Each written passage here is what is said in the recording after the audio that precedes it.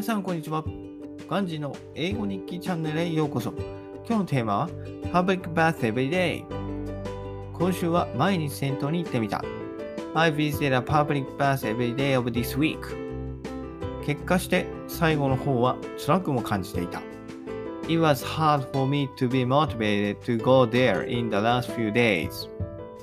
というのも毎日だと楽しみではなくただの作業になってしまう。This is because when I go to a public bath every day, it becomes just work, not a fun time. サウナ、水風呂、外気浴の繰り返し。I have a routine of going in and out of sauna, cool bath, and open air bath.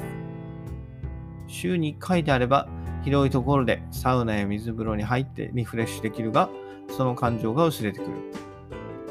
I feel relaxed by going into the sauna and others in a large place if I go visit once a week. But I lost interest in the sauna.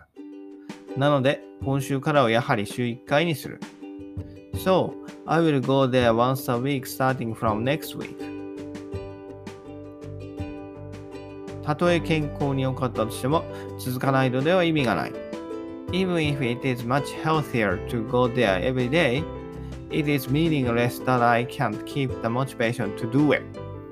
以上です。バイバイ。Have a nice day!